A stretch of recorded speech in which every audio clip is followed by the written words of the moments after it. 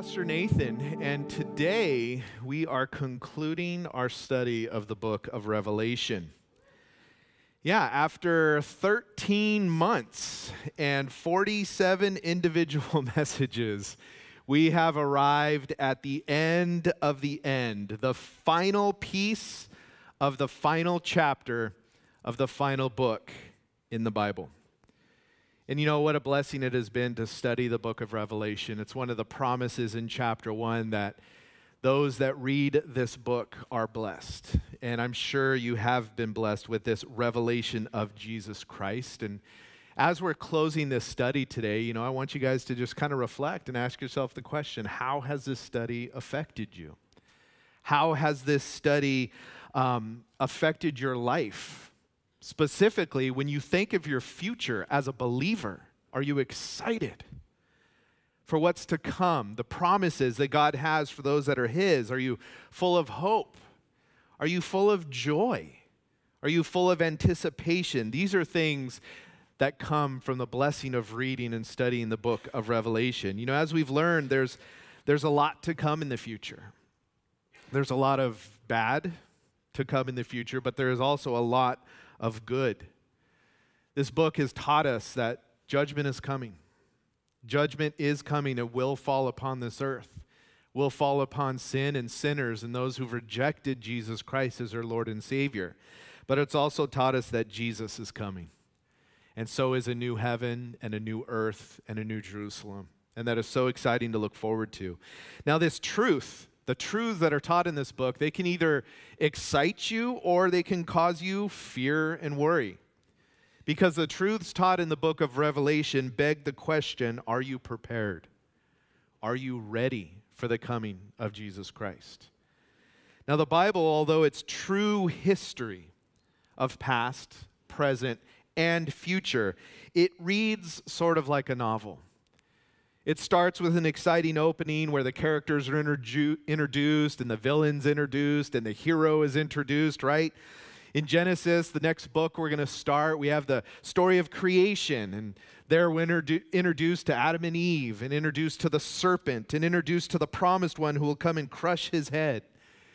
And then from there, as you study through the Bible, the plot unfolds and you have all the ups and downs and the twists and the mysteries and the intrigue. How's it going to end as we read through this story of God's Word? We think, will they obey God? Oh no, they don't. The curse enters in, sin and death enters in. And then you proceed through chapter after chapter of Israel's disobedience, and then Israel's obedience, and then Israel's disobedience. And through it all, there's longing for the promise to come. And then we get to the New Testament. The Messiah arrives. He's here, but He dies. But He rises from the dead. But He's leaving. But He promises that He's coming back. And this is the story of Scripture. He will return one day. And so after His ascension, the rest of the Bible unfolds. The church is born, and His people watch and wait for His return. And then it all wraps up as we're given this revelation of Jesus Christ. The plot lines are resolved. The future is revealed to His people. And it's all a book-ended story, right? In Genesis 1, you have everything lost is restored. Paradise is lost. In Revelation, we have paradise regained, but it's different. It's better. In Genesis 1, God creates the heavens and the earth. Revelation closes with God creating a new heaven and a new earth. In Genesis 1, God creates the sun and the moon. In Revelation 21 and 22, there's no need for the sun. There's no night because the Lamb is the light. Jesus is the light of glory for all eternity. Genesis 1, the seas are created. Revelation 21, there's no more sea. Genesis 3, the curse is announced. Revelation 22, there's no more curse. Genesis, man is driven from the tree of life in the paradise of God. In Revelation 21 and 22, access to the tree of life is granted anew. In Genesis, we see sorrow and pain begin.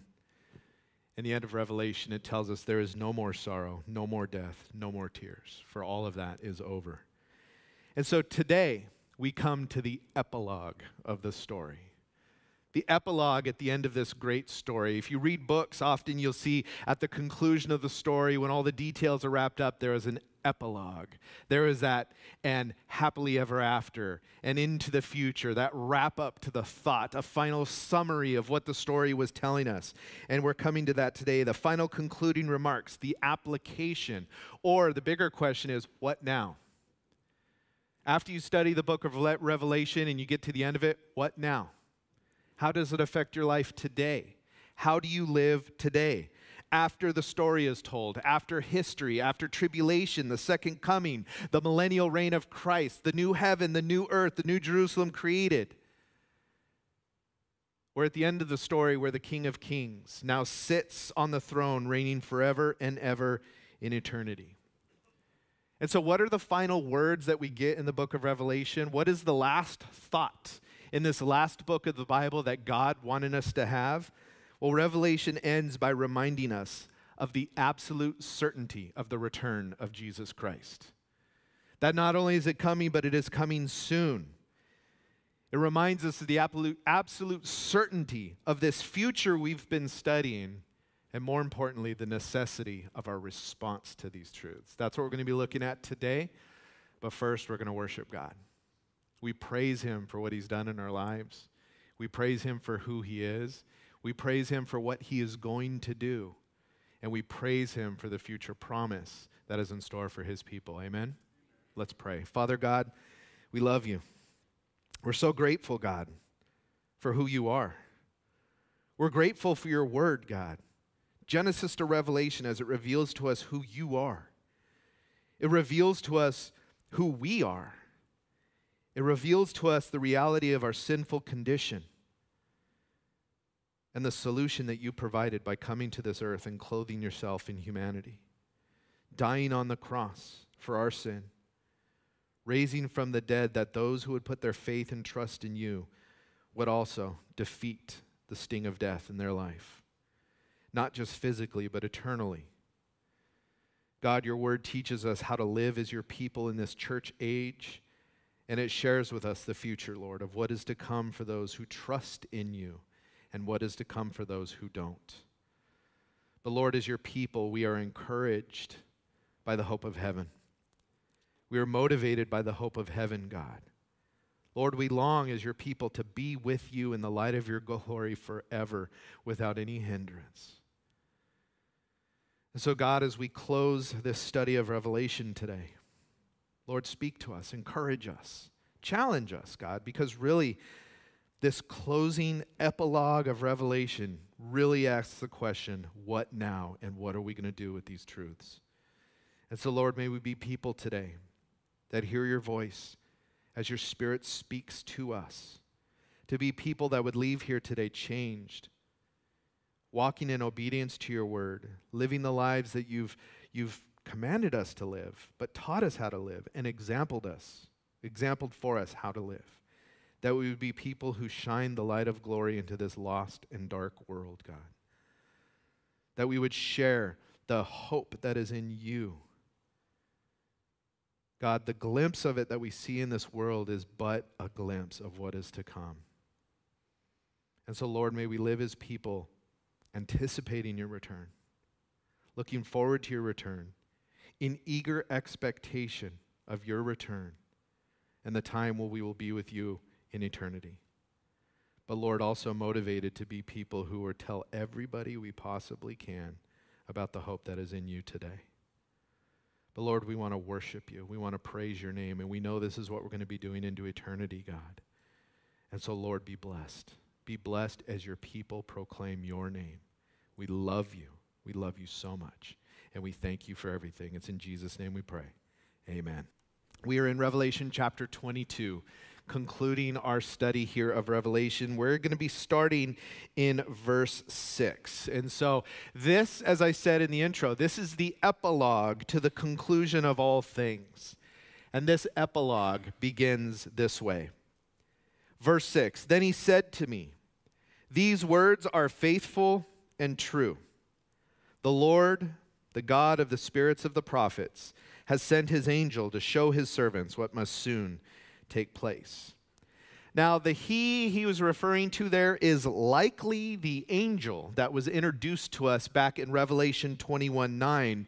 If you remember there, or if you want to look back there, it was one of the 7 angels who had held one of the 7 bowls of judgment, those final 7 bowls of judgment there. And it was that angel that was the one introducing John to the vision of the New Jerusalem.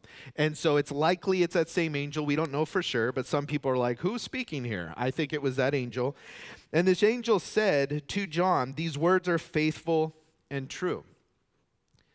That is a summary statement of the entire book of Revelation.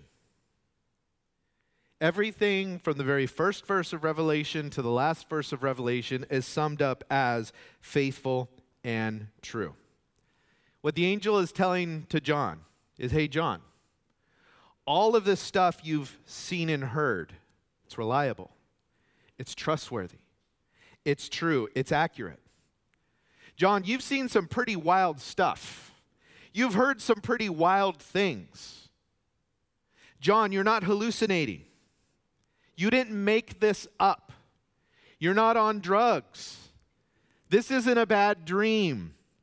John, everything you have seen and heard is faithful and true.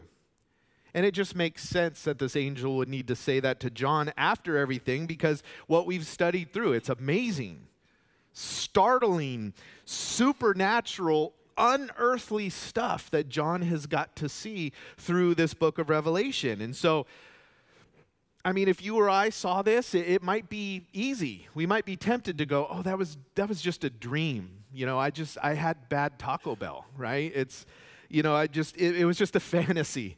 You know, it was just some imagination that I was having. Or as some do, and again, I disagree with some of this interpretation, people go, oh, this is all just purely symbolic allegory.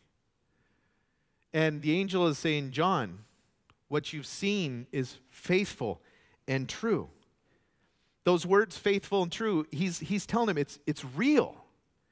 It's accurate. It's not fake. It's not pretend. It's real.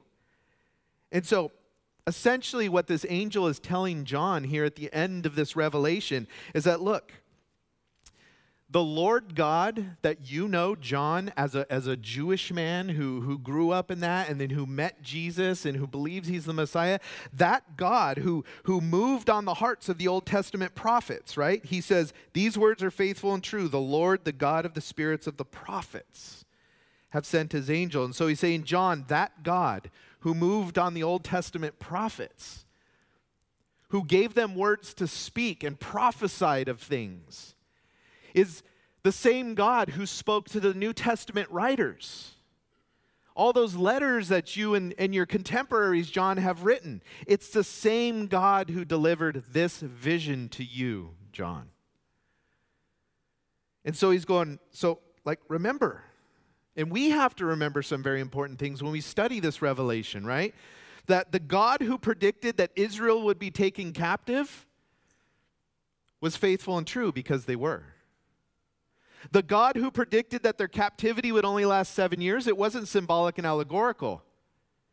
They were taken captive for 70 years. The God who predicted that they would return to the land of Israel, well, they did, didn't they? The God who said the Messiah would be born in Bethlehem, he was. That same God predicted that there will be a tribulation. There will be. That same God predicted that there will be an Antichrist. There will be. That same God predicted a new heaven and a new earth and a new Jerusalem.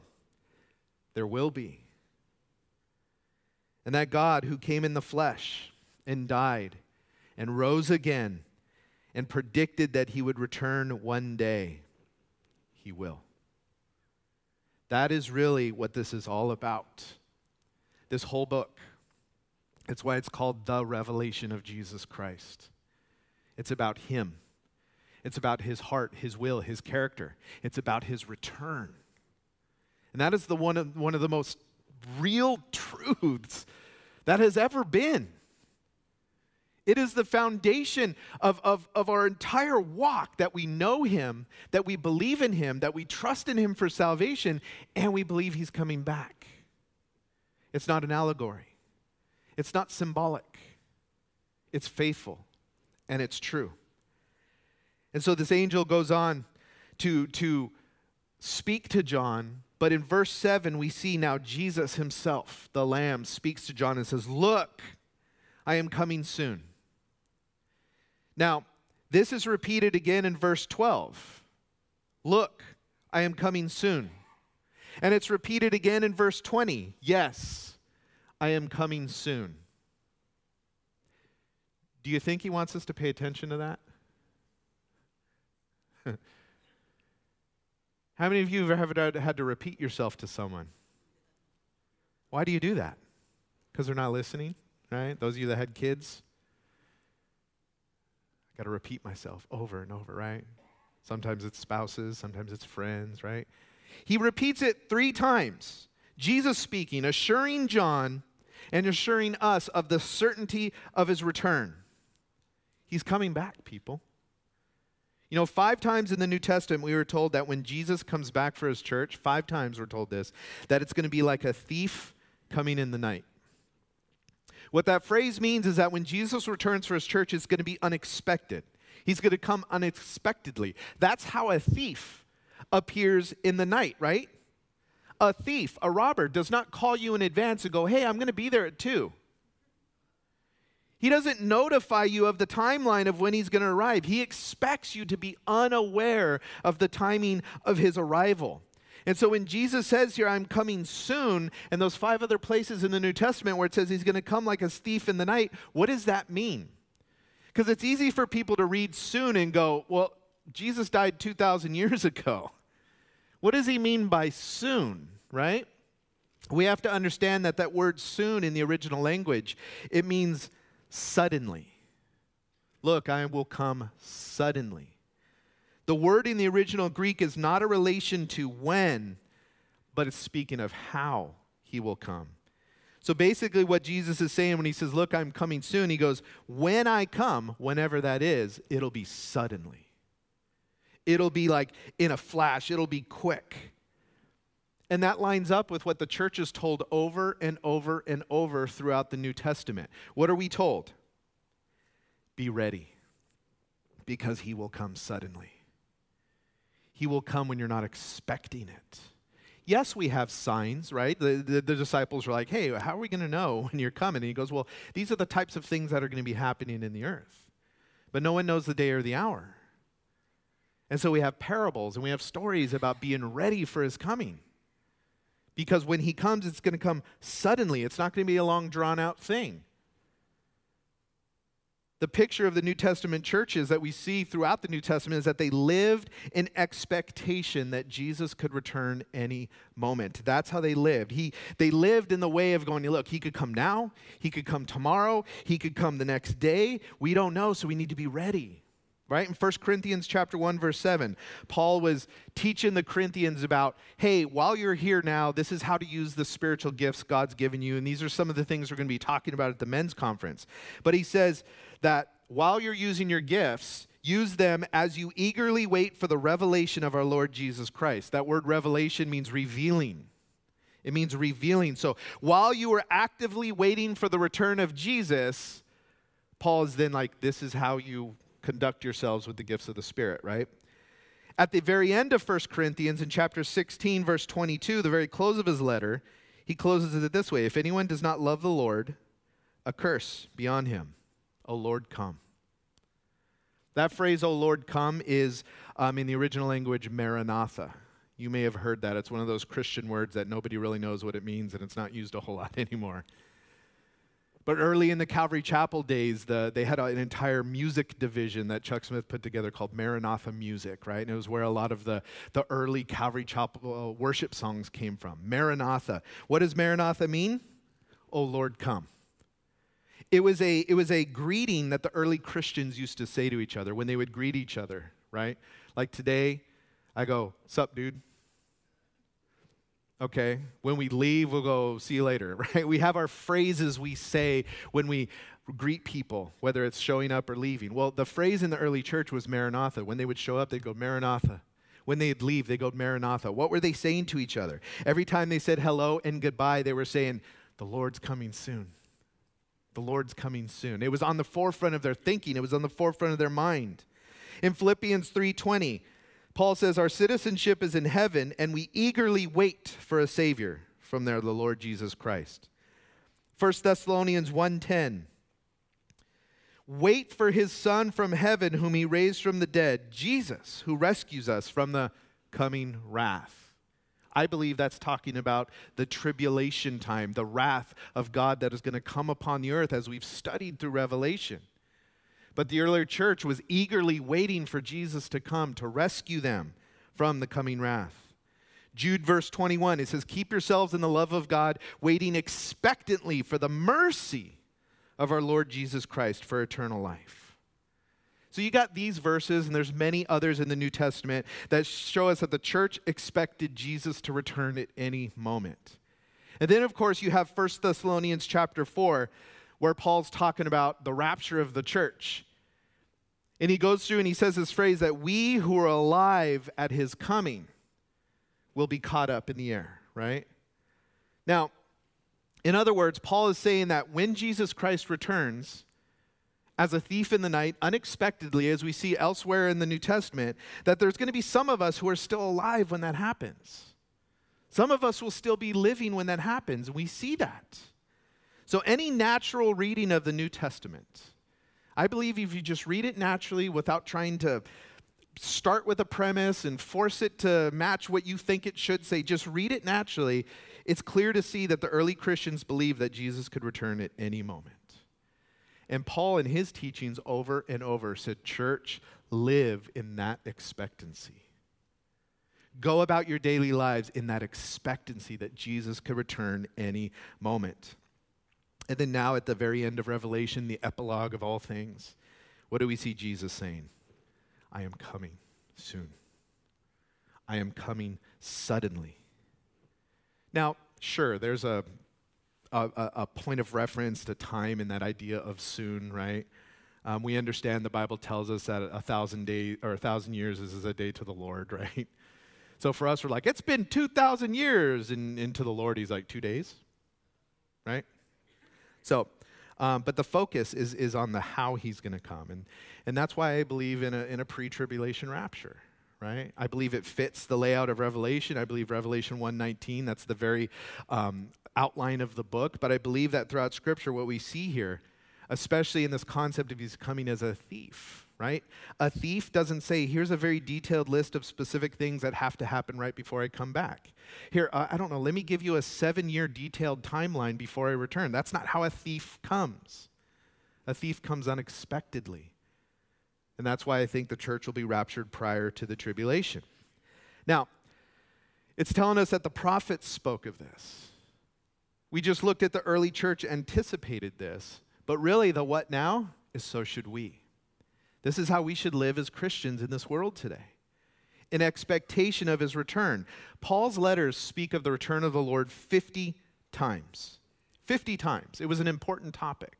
So that bears the question that why isn't it at the forefront of our minds more often? Maybe it is. For some of you, maybe it isn't. We get caught up in life. We get caught up in work. We get caught up in business and relationships and paying bills. And, we get caught up in things. And these are all real things that we're all really experiencing. We have our ups. We have our downs. We have our good moments, our bad moments. But above all of that is this expectancy that we're called to live in, that Jesus could return right now. Why don't we do that? Why do we find ourselves sometimes living as if the return of Jesus is a later thing? Why? Well, I believe it's because the devil does not want us to live with that kind of urgency and expectancy. The devil doesn't want us to live with that expectancy that the Bible encourages, because the moment we take hold of that truth, that we could be raptured in the very next moment, everything this world has to offer us loses its luster. If we internalize, and when we internalize, and I know it's a process that we keep working towards to internalize, Jesus could come at the next moment. Everything this world has is kind of like, well, does it really matter? Because if Jesus takes me out of this world in 5 minutes, does it really matter? Now, yes, Jesus says, I'm coming, and until I come, be wise, be a good steward, right? We got all that teaching. But those things are secondary to the reality that Jesus might come back right now. And so, we've opened this with this idea that these words are faithful and true, that Jesus is coming soon. That's trustworthy. It's accurate. And so what should our response be? And that's what I believe the rest of this epilogue is about. We look in verse 7 again. It says, "Blessed is the one who keeps the words of the prophecy of this book." So our response to the fact that Jesus is coming soon should be one of obedience. That's what it means there, to keep the words of the prophecy of this book. You see, God didn't give us this book of Revelation specifically just to feed our curiosity about the future. Right? It's not something just to go, oh, that's really fun. It's not given to us so we could all work and build eschatological timelines and make cool posters. That's all fun and that's all good stuff, but that's not why we have this book. He gave us the revelation of Jesus Christ that we would learn today to walk in obedience to Jesus Christ. That's what it's all about. What that means is that as a church today, we should receive and apply the instructions to the churches that we find in chapters 2 and 3. That means that we should heed and respond to the warnings of what's to come in chapters 6 through 19, to know that that's what's in the future. And so make sure you are right with Jesus here and now today. We should live in light of his return, in the hope of the promise of the coming millennium and the new heaven and the new earth, and all of it should be applied to our life in the present and translate into an obedient walk. That's the idea here. That's what keeping the words of the prophecy of this book means. For those of you that like to take notes, if you want to underline or highlight or whatever that word keeps, this is what it means: persist in obedience. Persist in obedience. That means don't stop being obedient. Persist in obedience. And when we do that, we are blessed. Blessed is the one. We are blessed. That word means, oh, how happy. Right? We find the true joy of the Lord when we persist in obedience to his way, his will, his everything. You know, I've often said, and I was talking to somebody the other day, it's like everything would be great if everybody just did what God says to do in every case. Right? Wouldn't life be so much easier if everybody just did everything God's way? Every husband was godly, every wife was godly, every child was godly, every boss was godly, every employee was godly. There was no lying, no stealing, no cheating, no selfishness. Wouldn't life be wonderful? You know what that's called? Heaven. That's our hope. But not here, because we're still living in a fallen, sinful world. Now, prophecy used the way God intended should purify us. What I mean by that is when we're about to do something, say something, make a decision, and we're not sure if it's pleasing to God or not. Prophecy, especially the book of Revelation, should make us think things like, well, if Jesus returns while I'm doing that, maybe I shouldn't do that. If you think, oh, I wouldn't want Jesus to catch me saying this, doing this, looking at this, watching this. I wouldn't want Jesus to catch me treating my spouse this way, treating my kids this way. I wouldn't want Jesus catching me being a bad steward with the resources he's given me of my time or my money or my talent, right? If it's like, oh no, I wouldn't want Jesus to catch me, then you shouldn't be doing it. It's pretty simple. It's pretty clear, and that's how prophecy is supposed to work in this life. In fact, this is what John, the same author of Revelation, wrote about in 1 John chapter 3. He said this in chapter 3 of 1 John verse 2, "Dear friends, we are God's children now, and what we will be has not yet been revealed. We know that when he appears, we will be like him because we will see him as he is. And everyone who has this hope in him purifies himself just as he is pure." The hope of Jesus' return, the hope that it could be any moment, is a factor in purifying yourself. Especially if you apply it to the, do I want Jesus to catch me doing that? And it works both ways. Would I want Jesus catching me giving this gospel tract to somebody? Oh yeah. I'd love him to catch me doing that. reading my Bible, worshiping him, talking to somebody, glorifying his name. Yeah, I'd love Jesus to catch me doing that. Then do that. Then do that. Peter, in his writings, he talked about the elements will burn and dissolve one day. And then he says, so it's clear what sort of people you should be in holy conduct and godliness as you wait for the day of God. Knowing that he's going to return, knowing that all things are going to be judged, knowing that, he goes, you know then what type of people you should be. And what we've read in Revelation, it really should change the way we live. It should make us more eternal in our choices. And again, I ask the question, how has this study changed you? How has this study changed your life, your marriage, your singleness? How has it changed your family, your business, your friends? How has it changed your walk? That's the question to ask.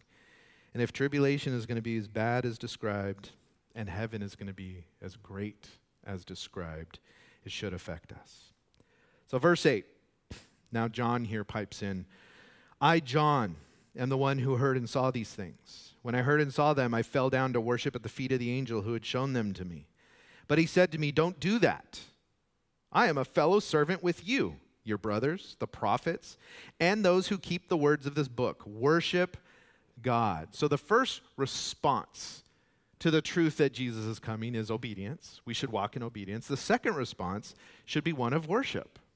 It should be one of worship. Now, John reaffirms the truth and the faithfulness of the word here, right? He affirms it by his eyewitness account. He affirms it by his ear witness account. He says, I saw and heard.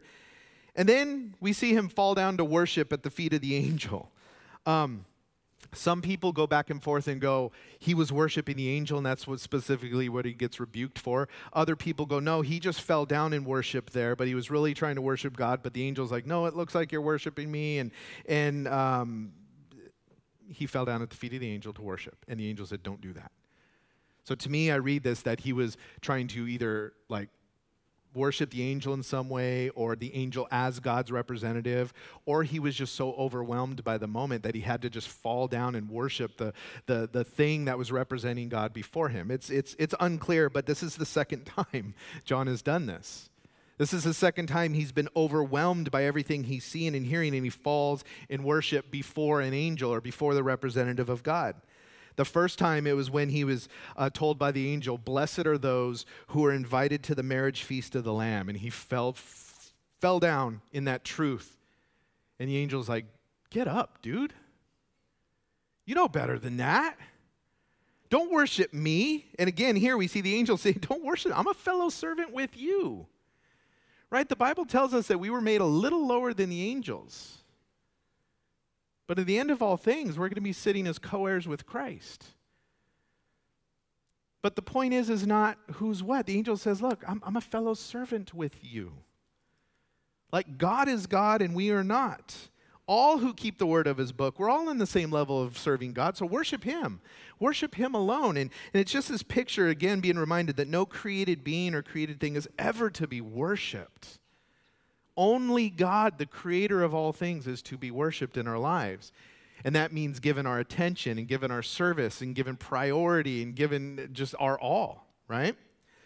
But in the face of all that's going on in the world today and in humanity and the sin and the wickedness we see, when you hear about the return of Jesus Christ, and you read about the coming kingdom of Jesus Christ, and we read about his victory over all the enemies of the earth and over sin and over death and over all of it forever, really, how can we not fall in worship of who he is and what he's done? Really, that's the response that should be welled up within us. It's one of the reasons why we start our service with worship, right? I give an introduction and stuff, but that's really for YouTube. People go to a YouTube video, they want to know what the video is about in the first 5 seconds. And so that's one of the reasons why we do the intro here, but it's also to let everybody know this is what we're going to be studying today. But first, let's worship. Let's worship God. And it's not just to okay, well, we got to do that and so that the study's good. Like if we don't worship, it'll be terrible. And well, I got to get my headspace in the right spot and all that. That's an element to it, but we worship God because he deserves worship, period. And so if we did the worship set in the beginning of service or we did the whole thing at the end of service, it doesn't matter. If we stopped right in the middle right now and I said, worship team, come up and do another 30 minutes of song, praise God. I'm not going to do that to you guys, I promise. But one day maybe, I don't know. Well, but it doesn't matter when and how. The purpose is just to worship God for who he is, what he's done, what he's going to do, right? That's why it's not something you just do on Sunday. It's something you do all the time. It's a habit. It's something that should be a part of our lives. And so we worship. Now, we praise. We praise God that all evil and sin and selfishness will one day be done away with, right? Praise God that one day righteousness and what is good and everything that is pure and right and noble and lovely will be the description of everything everywhere. Praise God for that. Praise God that he saved us and cleansed us with his blood and has promised us the hope of heaven, those who trust in him. And worship should never be a duty or an exercise or an obligation. It should always be looked at as an opportunity, a privilege that we have to worship God. And then here in Revelation, it's just this picture that this is God. This is Jesus Christ. This is God's plan that we have studied. This is God's plan that he put together, that he's prepared for you and me. So verse 10 says, then he said to me, don't seal up the words of this prophecy or the prophecy of this book because the time is near. So our first response to the truth that Jesus is returning and was returning soon and will return suddenly is obedience. The second one is worship. The third one here is witness, proclamation, right? John, the angel says, the message that you have been given, this vision, this revelation of Jesus Christ, don't hide it. Don't seal it up. Instead, proclaim it, share it, tell it to people, the truth of the gospel and salvation and judgment to come and heaven and hell. That's a message that is meant to go out to all people. Yes, it motivates us. Yes, it's for us, but it's a message that we're called to take out and deliver. He says, don't seal it up. Don't keep it to yourself. It's not a private, personal thing, right? That was how my parents kind of grew up. Oh, you two things you don't talk about: politics and religion, right? Faith is a private thing. Faith is a personal thing. You keep that to yourself. Well, that's unbiblical. That's unbiblical. Now, yeah, we're not called to go out and be obnoxious jerks, which some are, and that's unfortunate, right? But we're called to go out in love and compassion and obedience and boldness and to let people know that God is real. His name is Jesus Christ. He came to this earth. He died for you. He loves you. He is the answer to every problem. He is the solution to every challenge. And he is the hope for everyone's future. That is Jesus. Don't seal it up. It's not a private thing. It's a public thing. It's a corporate thing because salvation is for all, because all need salvation. So don't seal it up. And much of what we read in Revelation, specifically the tribulation, is meant to move us to warn people about the judgment to come. Now, for each of us individually, the question is then, is this book going to remain sealed in your life, or is it going to be open? As you leave today, guess what? You are heading out into your mission field. When you leave church today, you are hereby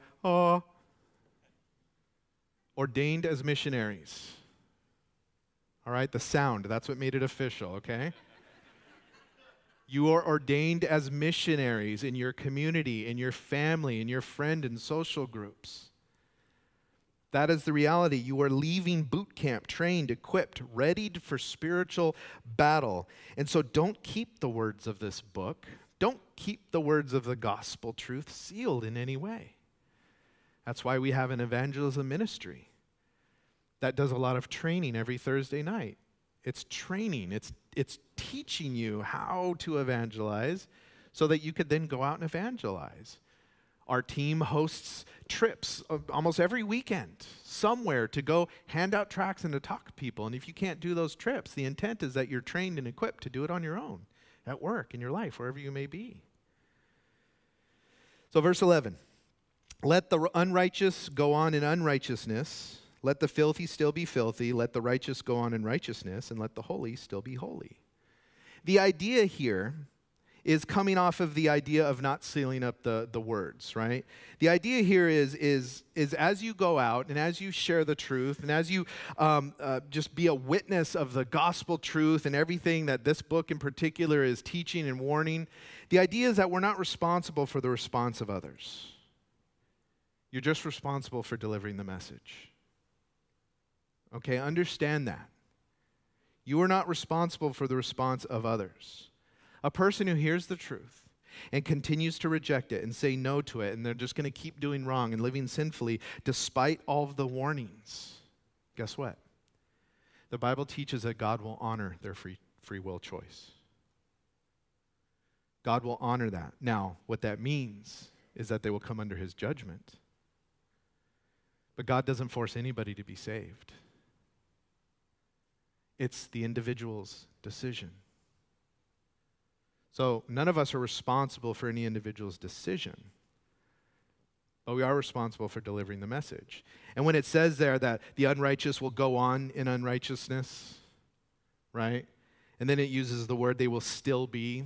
There are some scholars that say that phrase go on and still be should actually be translated more. So it should read, let the unrighteous be more unrighteous, let the filthy be more filthy. Conversely, let those that pursue godliness be more godly, right? The idea is that those that want to continue in sin will persist in sin and will continually become more sinful. But judgment will come. That's the warning. But those who trust in God and pursue him will become more godly. It's the work of the Holy Spirit. He does that in our lives. And each is responsible individually for their response to the gospel. And since Jesus is coming suddenly, since Jesus is coming like a thief, the idea is that there's not going to be time for change when he comes, right? Some live that way. I'll get my life right tomorrow.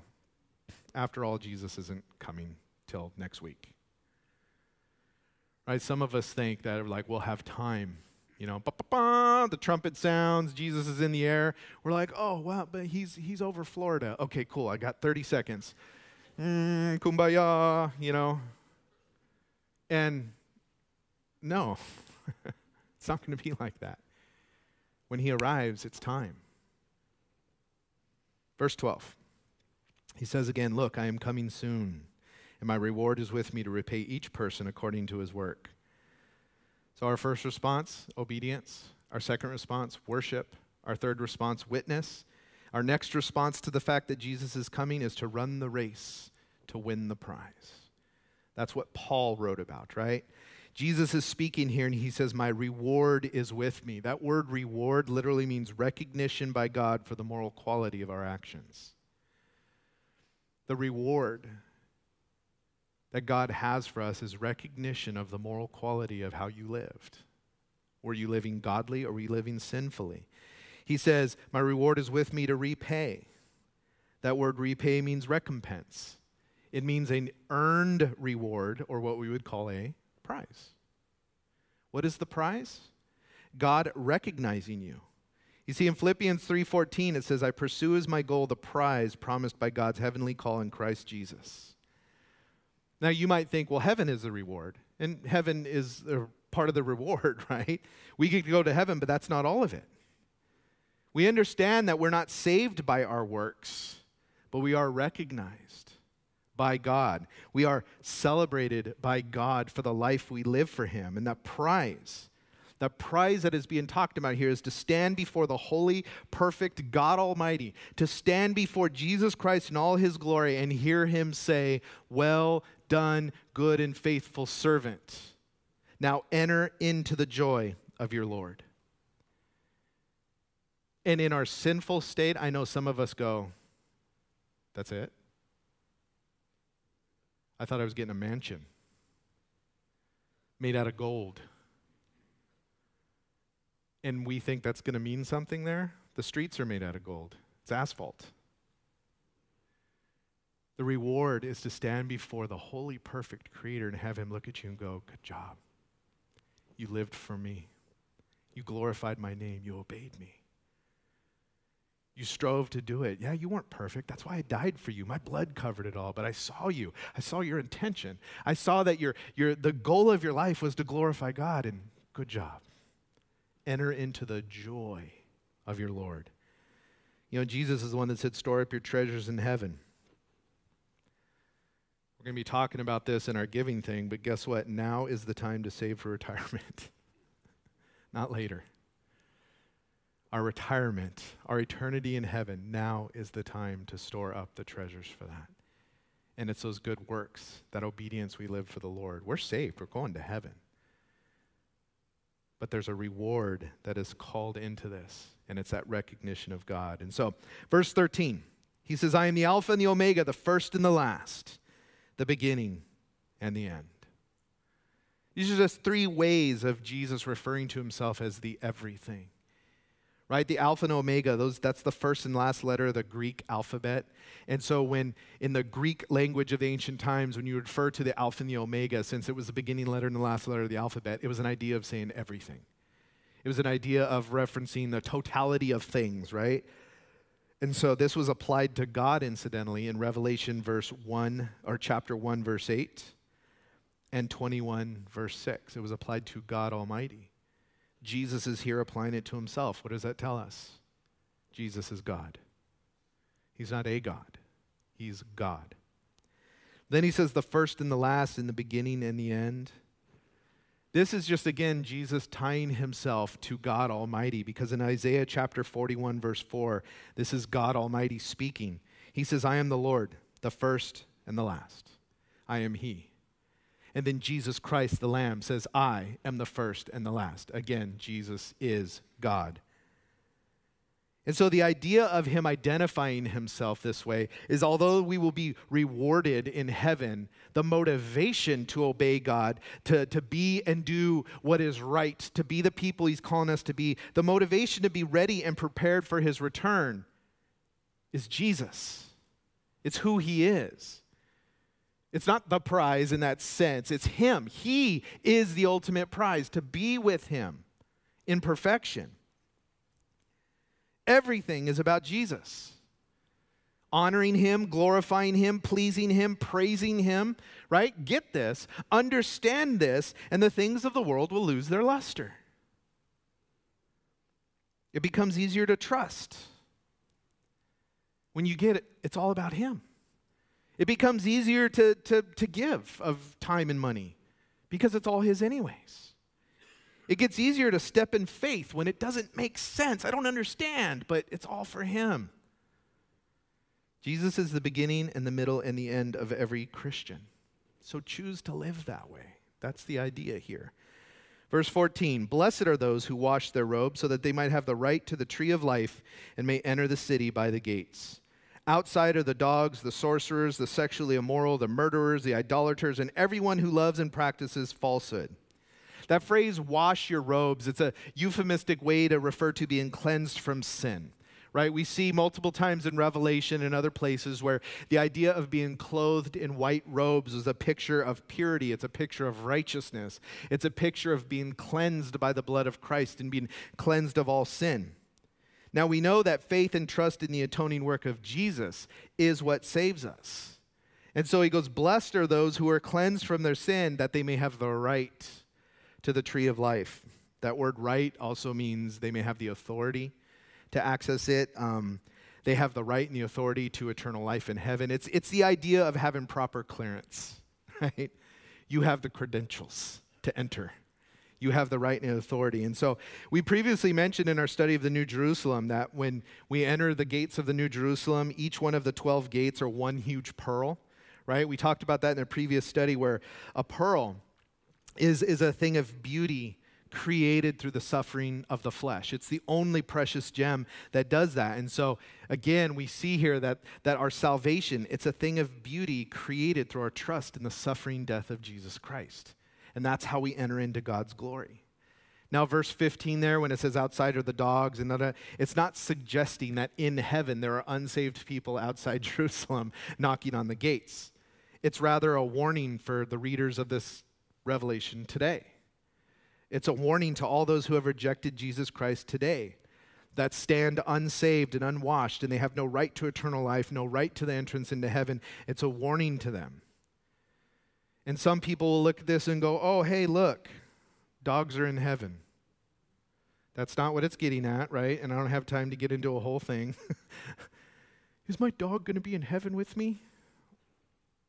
Talk to me after if you want to talk about that, okay? But dogs was an Old Testament way. In the Old Testament, dogs were equated with workers of evil. So it's referring to those workers of evil, those unclean scavengers is the idea here. And so verse 16, I, Jesus, have sent my angel to attest these things to you for the churches. I am the root and descendant of David, the bright morning star. And so it's with these solemn words that Jesus himself authenticates the entire book of Revelation. He authenticates everything that's written here within, regardless of how fantastic it is, regardless of how unbelievable it seems, regardless of how too good to be true some of it may seem. He says it's all faithful and true. It's right, it's trustworthy, it's accurate. And he authenticates it by his messianic titles here. He says, I am the root and descendant of David. That's one of the things that was proof of the Messiah, right? It was written about in David. Jesus mentioned it in the Gospels. He's the root of David, meaning that he is the creator of David, right? Jesus created David, and then he says, I'm also the descendant of David. And that was a part of the whole picture that Jesus is God, right? But him being born of the lineage of David was claimed kingship, was the legal proof that he was the king that was promised to sit on the throne of all mankind, right? That was the idea there. And then when he says, I'm the bright morning star, that was another title used throughout the Old Testament for the Messiah, the promised Savior and ruler of all things, the one who would bring light to all humanity. And so Jesus is authenticating this letter by his titles, by saying, I am the Messiah, right? I am the promised one to come. Verse 17, both the Spirit and the bride say, come. Let anyone who hears say, come. Let the one who is thirsty come. Let the one who desires take the water of life freely. I love how it's saying the Spirit and the bride here, because that speaks of the work we're called to today and how that work is accomplished today. You know, the bride is often a reference to the church, right? Ephesians chapter 5. This whole picture of a husband and a wife, it says that the bride is the picture of the church. We are the bride of Christ. In John chapter 16, verse 8, it tells us that the Holy Spirit has a ministry in the world. And that ministry in the world comes through the church, through his people, to declare Jesus Christ and to point to Jesus Christ. Now, interestingly enough, verse 16 is the first time the word church is used in Revelation since chapters 2 and 3. And it's one of the reasons why I believe the church is not present during the tribulation. We're not there. We see that the saints do return with him during the millennial kingdom. And then we see here in eternity that is the church, the bride of Christ, the redeemed, the believers that are with Jesus forever. But he is what it's all about. It's the invitation here. It's the clarion call going out here from the Spirit and the bride, the church that is filled with the Holy Spirit, equipped and enabled and gifted to go out and preach the gospel and to tell people about Jesus. This is the call. Come to Jesus. Come to Jesus. If you're thirsty for spiritual refreshment, come. If your desire is for salvation, if you desire to be forgiven of your sins, if you desire eternal life, to be saved from the wrath to come, come to Jesus. If you want to be washed clean, forgiven, and enabled and empowered to live a holy and a righteous life now, come to Jesus. That's the clarion call here at the end of this letter. Here's what it's all about, has always been about, and will always be about. Come to Jesus. Come to Jesus for healing. Come to Jesus for forgiveness. Jesus. He is the one that the church proclaims through the power of the Holy Spirit. He is the one that saves. There is no other name by which man will be saved, no other name by which we are saved, but the name of Jesus. It is only and ever Jesus. Which explains the closing warning here. Look at verse 18. I testify to everyone who hears the words of the prophecy of this book. If anyone adds to them, God will add to him the plagues that are written in this book. And if anyone takes away from the words of the book of this prophecy, God will take away his share of the tree of life and the holy city, which are written about in this book. Now, I don't believe this is talking about losing your salvation per se. The idea of this warning at the end of this book is what I just said. This revelation was about who? Jesus Christ. Scripture is about who? Jesus Christ. It's about God and who he is. It's about God coming to this earth as the Son. It's about God the Spirit dwelling within each one of us after the Son ascended back to the right hand of the Father. All of that is about who he is and what he did. What he did was something only he could do. Only Jesus could die for the sins of all mankind because Jesus is God. He is the only perfect atoning sacrifice. Right? It's all about him. And so commentators aren't sure who's speaking here. Some think it's John speaking. Some think it's an angel. Some think it's Jesus. But if you have a Bible that has red letters in it, you'll notice it's not in red letters, right? That's because the interpreters there didn't think it was Jesus speaking. I don't think it matters. But you don't mess with the Word of God. That's the idea here.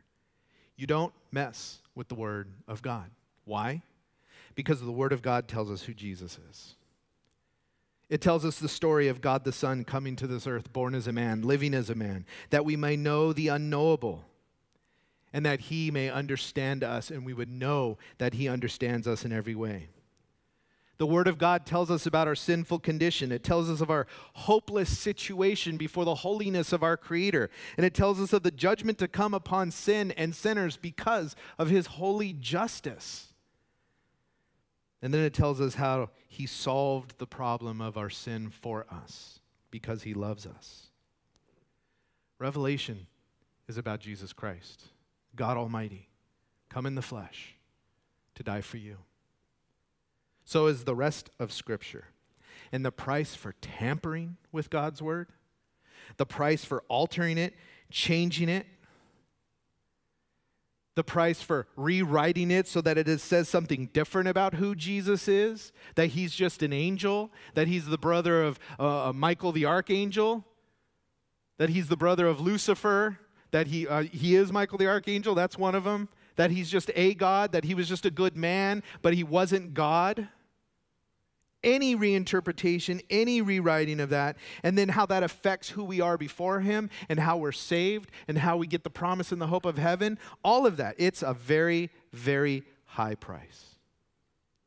And God takes it deadly serious because his word teaches us the truth about who he is. Tampering that truth tampers with everything. And God takes that very seriously. There is no truth more important than who Jesus is and what he did for us and what that means for us. So, the book closes here in verses 20 and 21. He who testifies about these things says, yes, I am coming soon. That is definitely Jesus. John closes here with amen. Come, Lord Jesus. The grace of the Lord Jesus be with everyone. Amen. Jesus is coming, and it will be sudden. It may be soon on our calendar. We don't know. Could be another 1,000 years. But when it happens, it'll be sudden. Amen. Come, Lord Jesus. That is our hope. And so I close this letter with a question. Do you know him as your Lord and Savior? Is he your Lord and Savior? Has he washed you clean of all of your sin by the blood of his sacrifice? He does that through your faith and your trust in Him, yielding your life to Him, turning your life over to Him, saying, God, I'm going to live obedient to you. Help me do that through the power of the Holy Spirit. Have you done that? You'll notice earlier it didn't say, whoever understands all doctrine and theology, come and take of the water of life. It didn't say, whoever feels they are worthy, come and take of the water of life. It doesn't say, whoever feels like they're able to live as a Christian, then come and take the water of life. It says, whoever is thirsty. Whoever is thirsty. That's a way the Bible talks about recognizing your spiritual lack. Recognizing that without Him, you're spiritually dead. Recognizing that without Him, if you die in your sins, it'll be judgment because God is holy and you are a sinner. That's what thirsty means. But then it says, whoever desires. Whoever desires to change. Whoever desires to be changed. Do you desire to be washed clean of your sin? Do you desire to have the hope of heaven? Do you desire to have a new heart, a new spirit that lives for what is good and righteous? Do you desire these things? Then come. Come to Jesus. Come to Jesus and receive forgiveness. Receive salvation. Receive a new life. Be born again. A new heart. And then to know that when He returns, that He's coming for you. To take you to heaven. If this is your desire, then you are freely invited to come to Him. Freely. That's the truth of the gospel. If you are willing, He will receive you. There is no barrier between you and Jesus except maybe your own stubborn will. But there's no barrier that God has put up. So let it go. Receive Jesus Christ. Receive salvation. Take freely of the water of life and be saved today. The Bible says today is the day of salvation. Jesus is either going to return or you will pass away in this life. Either way, one day you will suddenly be in His presence. And the only thing that matters in that moment is whether you know Him as your Lord and Savior or you don't. And if you don't, the promise of God's word is that you will be judged in your sin. And there is nothing you can do to pay the price for the sin that you've committed except apply the blood of Jesus Christ, who died to forgive you of all of it. Let's pray. Father, we trust you, God, so much. If you're in this room today while we're praying, heads bowed and eyes closed, or if you're watching online, and God has been speaking to you, and you know you need to come to Jesus today. You know you need to receive Him as your Lord and Savior, and maybe you've been resisting it. Maybe you've been coming to church for a while, and God's been tapping on your shoulder, and you've been saying, no, not yet, not yet. But today, God has spoken to your heart and revealed to you that He is coming. He is coming soon, and it will be a sudden return. And He has spoken to you about your desperate need to be ready, to be clothed in a washed white robe of righteousness granted to you by your Creator, washed clean by His shed blood on the cross as He atoned and paid the price for all of your sin. And if today you realize, I want that, I need that, I desire that, I'm thirsty for that, I just want you to pray with me right now, whether you're here in our room or online, and say, Lord, I desire to be saved. Give me a new heart. Cleanse me from all of my sin. I'm thirsty to be spiritually refreshed. I desire, Lord, to give up my sins. I desire to yield my life to you. I desire to be a Christian, a follower of Jesus Christ. I desire to believe, and I desire to obey. But God, I know I have no strength to do this on my own. So please fill me with the Holy Spirit. I can't do it on my own, Lord. but I desire to do it. Give me the power to do so. Save my soul. In Jesus' name I pray. Amen. You know, if you prayed that prayer today, we want to just celebrate with you and help you on this relationship you've just begun with God. And we have these things called New Believers packets, or these little white envelopes here at the front, or as you go out the back, you can ask one of the elders out there, hey, I got saved today. I need a New Believers pack. And it's just a collection of resources to help you now on this relationship. But I will tell you this, that now that you know Jesus Christ, your life's going to be different. Temptation's still going to come and you're still going to struggle, and that's why you need the church around you. The church to help hold you accountable to your decision, and to help hold your arms up and to pray for you and to strengthen you.